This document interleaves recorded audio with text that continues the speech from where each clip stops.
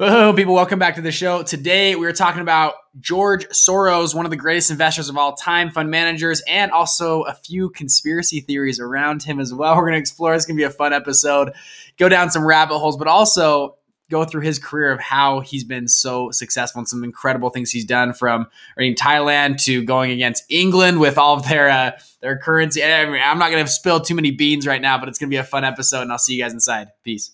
I've spent the last 3 years learning from some of the most ingenious fund managers around. And now I've decided to take the plunge and start my own fund. The real question is, how will I do it? With no investors and without an Ivy League degree, this podcast is going to give you the answer. Join me and follow along as I share mine and other stories as we start and build multi-million-dollar investment funds. I'm Bridger Pennington, and this is Investment Fund Secrets. Hey guys, welcome back to the show. Today, we're going to talk about Mr. George Soros, one of the greatest investors of all time, runs the Quantum Fund. I'm going to tell you a little bit about his background story, how he launched his first funds. And if you've been following the news for the past, 2 decades, you've seen Soros a lot in the news. Everybody's been talking about George Soros, and not for his investing practices. It's for what he does with his money now. Now, George Soros is one of the greatest philanthropists of all time, giving away a lot of money to different groups, individuals, but a lot of theories and conspiracists will say that George Soros is behind a lot of the different movements that have happened over the last 20 years. And recently, a lot of people have talked about the Black Lives Matter movement. You've seen on the news or other places, you see piles of bricks and cars set up outside of places where protests are going on as bait cars or bait bricks for them to go and riot and destroy their cities. We've all seen reports of protesters being paid and transported on buses to different places. Actually, just nearby me, there was a few protesters that were paid to be there protesting. Now, no one really knows what's behind this, but could it be George Soros? Other people have mentioned that he's had caravans of people coming from Venezuela and other South American countries to the southern border to push his political agendas. So today's going to be a fun episode. We're going to dive into conspiracy theories, go really deep. We'll see what happens there. We'll go down a few rabbit holes,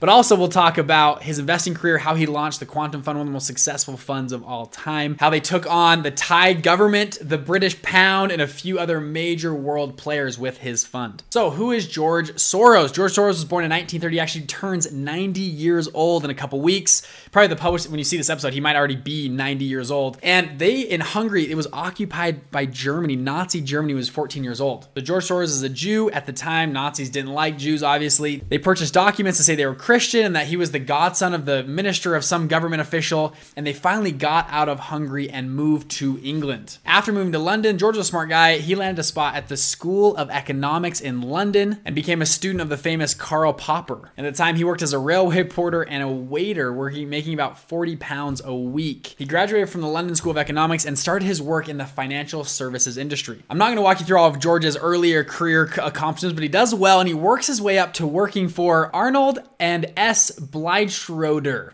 I hope I said that right. Excuse me, Bleichschroeder, if I said that wrong.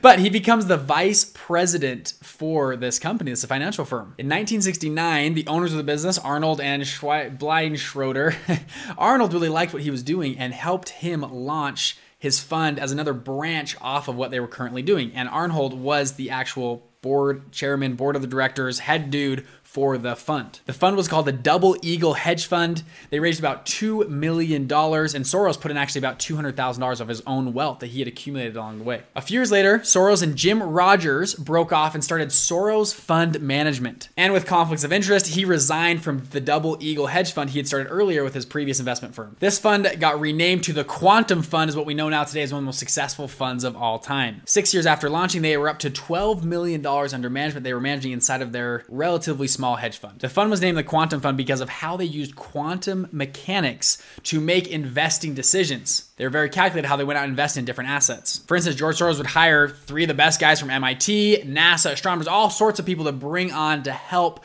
tweak their algorithms and models. Over the next decade, they had grown up to $400 million under management, had done very well. until they started losing money. Everyone's happy till you start losing money. And in 1981, they suffered a 22% loss in 1 year, and half of investors pulled their money out, and they shrunk the fund down to $200 million.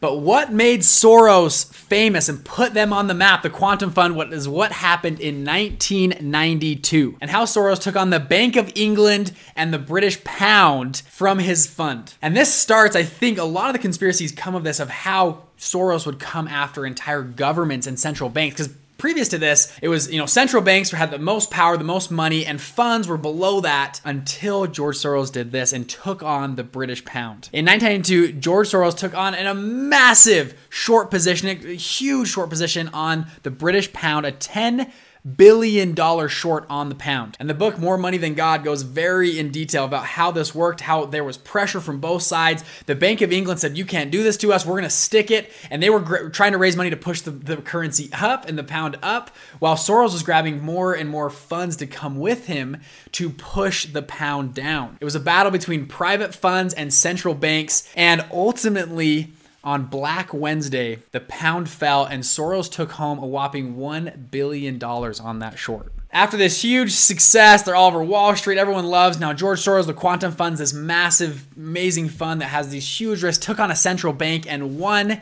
He did the same thing in Finland, took on their central currency and shorted their markets, went to Thailand a few years later, did the same thing there. And a lot of people now talk about George Soros as this corporate raider, this government currency raider, where he'll come in, raid your entire government, your currency, devalue things, and buy up assets and help his fund make more and more money. Now, this is where we break into the conspiracy realm of, I think, why a lot of conspiracies have come up about George Soros and why a lot of people are talking about this on the internet. For instance, in the last couple months, George Soros had about 20,000 impressions or words a day that were posted about him prior to Black Lives Matter and prior to the coronavirus outbreak. Since those outbreaks, it's been up to 500,000 posts a day about George Soros, and most of them being conspiracy theory topics. Many people blame him for what happened in Venezuela because of the stuff that happened in England and Finland and Thailand and a few other countries. Why not Venezuela? And did George Soros have a huge play in devaluing their currency, destabilizing a country so that he could come in and buy up assets? Other people mentioned that George Soros just went in and bought up a lot of land and property in Minnesota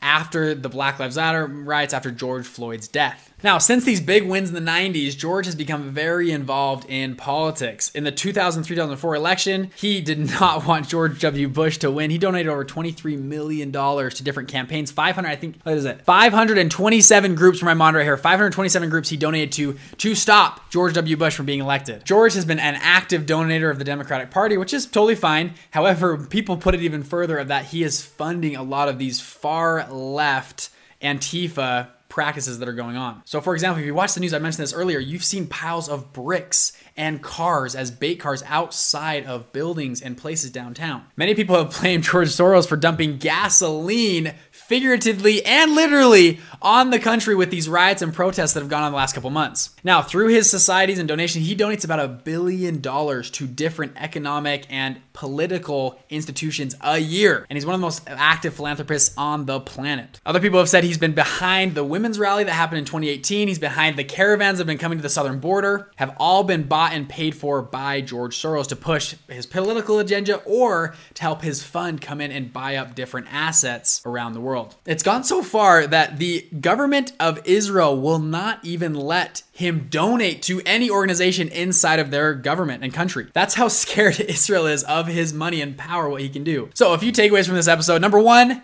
George Soros came from nothing, Nazi Germany, started a fund, did very well, was very successful, and took on some of the biggest players in the industry. Number two is, if you are concerned about politics, about what's going on, about what's happening in the world, a fund is a very great way to push your agenda. Now, I do not know how involved George Soros is, what's happened with the political side of things. I think it's fun to talk about and explore and go down different rabbit holes of what actually happened in Venezuela with him, or different caravans and Black Lives Matter and the coronavirus. You've seen all the conspiracies around those things. But what I do know is this, is when you have a lot of money, especially when you run a fund, and the people you meet because you run a fund, it allows you to push your political agendas, your social agendas, whatever agenda you have, it allows you to push it more and more effectively. So when we talk about starting a fund and launching a fund, it gives fund managers a lot of power in the world to push different agendas. So I thought today would be a fun episode, go down some rabbit holes, tell you the story of George Soros, an incredible investor, has done very well in his quantum fund. And in 2011, since the Frank-Dodd Act, George Soros actually changed a lot of his stuff because of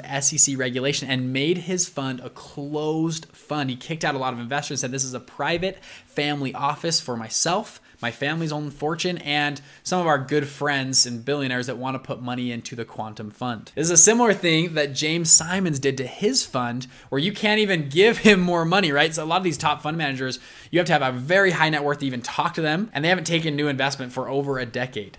Hey, wasn't that awesome? Hey, if you want to learn more about funds, I actually have the unique opportunity to sit down with a co-founder of a $20 billion family of funds for an entire hour, and he did a full training on how he launched his fund, how to find investors, how to find your niche in that space. If you're interested, go to investmentfundsecrets.com. You can hop on that training for absolutely free.